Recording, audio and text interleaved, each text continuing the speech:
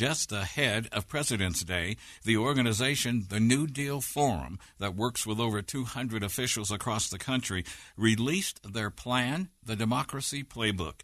It is a blueprint that recommends the work to be undertaken by officials to strengthen our democracy ahead of the 2024 elections. It is their response to the January 6th insurrection at the Capitol. Greetings again. I'm Adam Morgan. The Democracy Playbook offers over 40 actionable recommendations that state and local leaders can institute to better support election management, to protect voting rights, and strengthen our democracy. The playbook offers policies and best practices to counter voter suppression tactics, fortify election integrity, to keeping voters safe on Election Day. On this edition, we continue turning through the pages of the Democracy Playbook with the leader CEO of the New Deal Forum, Ms. Debbie Cox Bolton. The playbook also mentioned one of the real threats to elections, countering the misinformation that's going on. It's so true. It's so true, and it's such a tricky, hard issue to tackle, for sure. This is not in the playbook, but I will just note that I mentioned I have teenagers, and I saw somewhere like this online poll or online quiz or whatever you call it, where it asked people to go through and determine if a statement was fact or opinion. And some abysmal amount of people could not tell the difference. And so I had my teenagers do it just I had this panic attack, and and they did it, and they did well, actually, thank God. But I do think it's really important. I mean, we're just bombarded with information. We're listening to the people who as a society, who reinforce our the beliefs we have, not getting other points of view, and again, and even more detrimental than that, not even agreeing on what are actually facts. So I think it's something we actually absolutely have to address. And so that you've mentioned the playbook.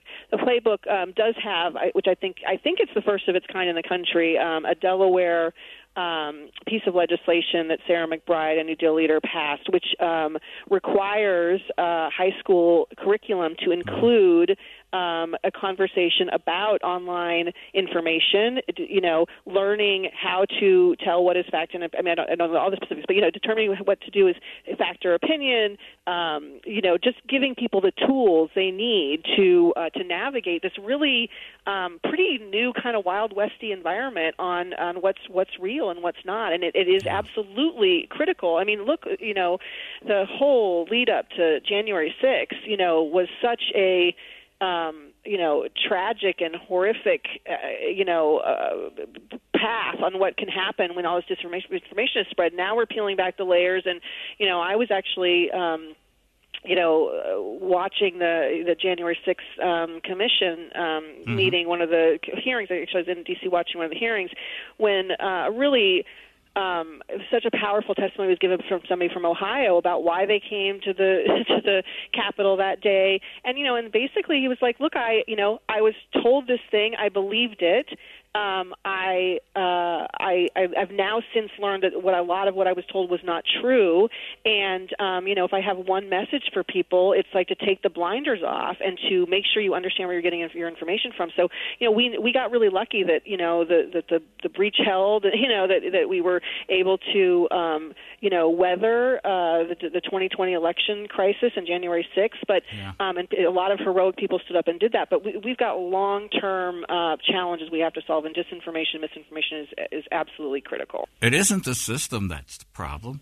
It's the issues you want to run on. Yeah. And when you lose, you can't blame the system. Yeah. Well, can I say this too? I mean, I think that's super interesting you said that. And I feel like, one thing that gave me a lot of hope and was very heartening to me was the outcomes of the midterm elections, in the sense of people who were running as election deniers, people who were running against kind of our system of democracy, by and large lost. And I thought that was such a huge testament to the American people to kind of see see that and understand that democracy is important, and that the people who are going to undermine it and to to battle against it, we're not going to put into elected office. And that's particularly, I mean, it's true at any level of office, but some of the ones that made me the most nervous were people who were running for secretaries of states or for local election, administrators, whose whole job is to, administer these fairly and in a nonpartisan, way, and to have them kind of running against the system was incredibly scary to me. Mm-hmm. America, we vote one ballot. That's it. There's not a special ballot for every single race, just one, and the election system is there to just tabulate the ballots. And whoever wins, wins. Whoever loses, loses. So you can always have confidence in that. That's right. Well, exactly. And, I think that's exactly right. And I just feel like, there's just, I feel like just people have to understand, a lot about, people need to learn more about the system. Let me say that. I feel like one of the other pieces of misinformation that was really kind of, was calculated and was so hurtful was because of the way we particularly were voting in 2020 because of the pandemic, and we were doing so much more vote by mail and the drop boxes and other things, so people didn't have to be in person together during the middle of COVID. Was what was going to happen and how that was going to play out. And so one thing is the more and more people who use that system, which again I think is a fantastic system because it just allows more people to vote from, and make it easier. But sure. The some of the rules in different states about when those ballots could be counted, how long it would take to report the results, and then who voted that way versus who didn't. That was very complicated, and so people were hearing that you're going to be up here, but then when the absentee votes start coming in, start getting counted, you're going to lose, and that's because new votes are being found or whatever the language they were using was. And that was just it was absolutely predictable, and it made a lot of sense if you understood why that some of those absentee votes couldn't be counted by law even till after the end of election day, right? But that requires, to your earlier point, kind of a knowledge of the system and an awareness that a lot of just people who vote and don't pay attention, and nor should they have to, don't understand. And so it's, again, up to us, I think, as people who care about this. And yes, we should all get educated, and we should do more educating. I think the playbook also suggested that Election Day be made a holiday. And you may have some companies say, well, we don't want to pay them for a holiday. Well, you can make it on a Saturday. There you go. It's still a holiday. Right. I think there's lots of ways that can happen, and I do. I like the idea, and there are a number of cities and other jurisdictions who have already done that for giving their city employees the day off to vote. I think so.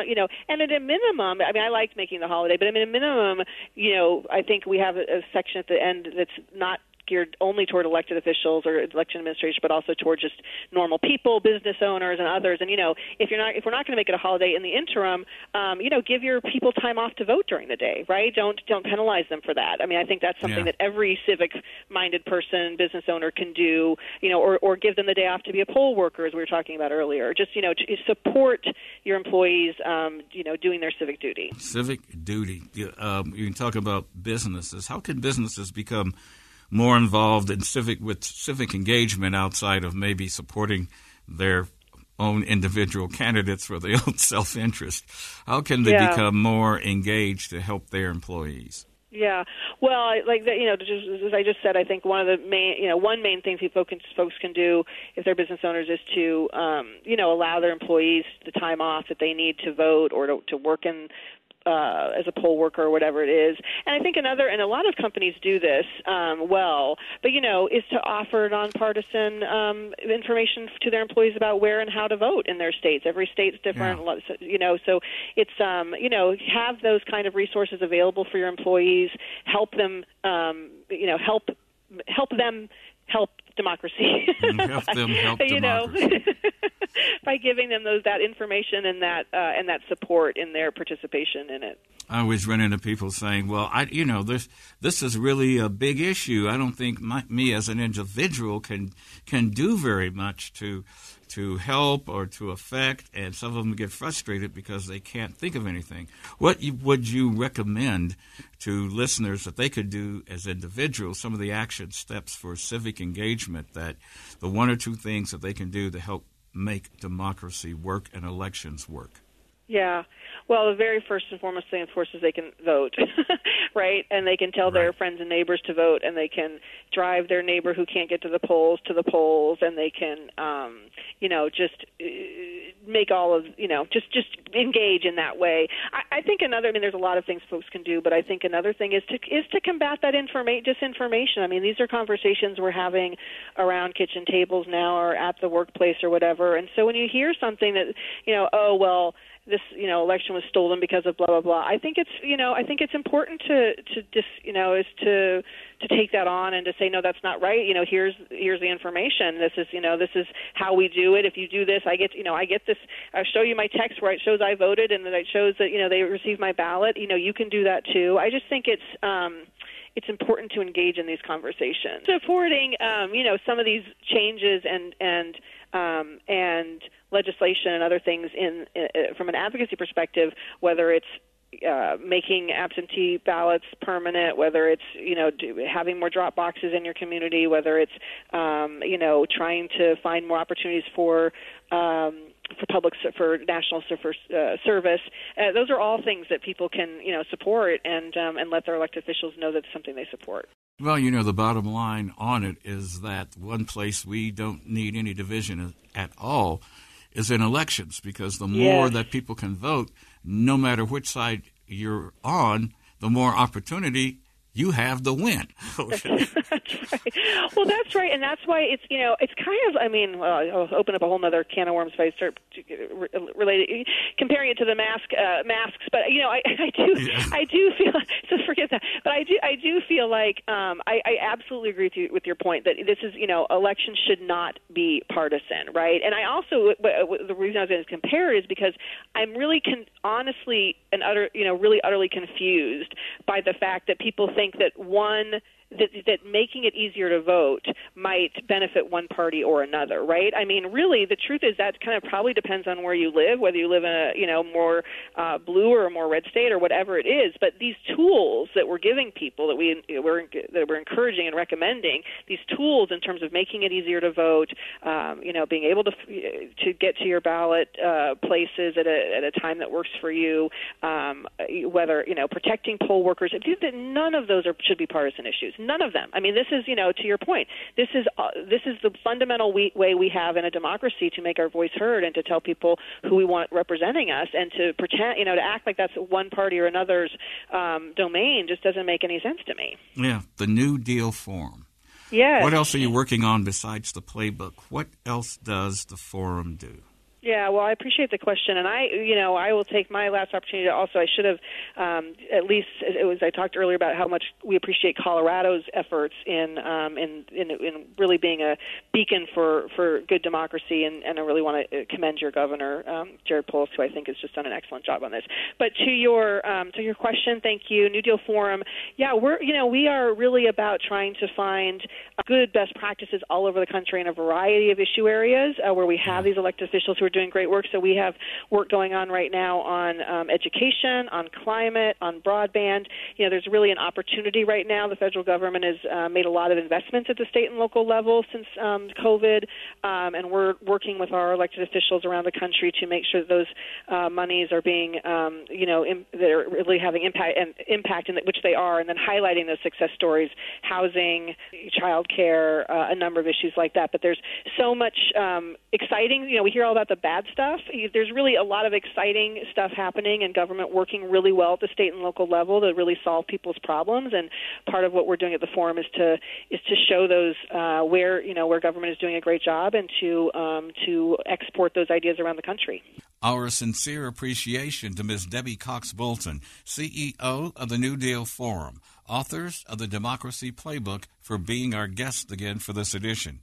You can check out the playbook online at New Deal Leaders. That's New Deal Leaders, 2 L's, newdealleaders.org/democracy-playbook.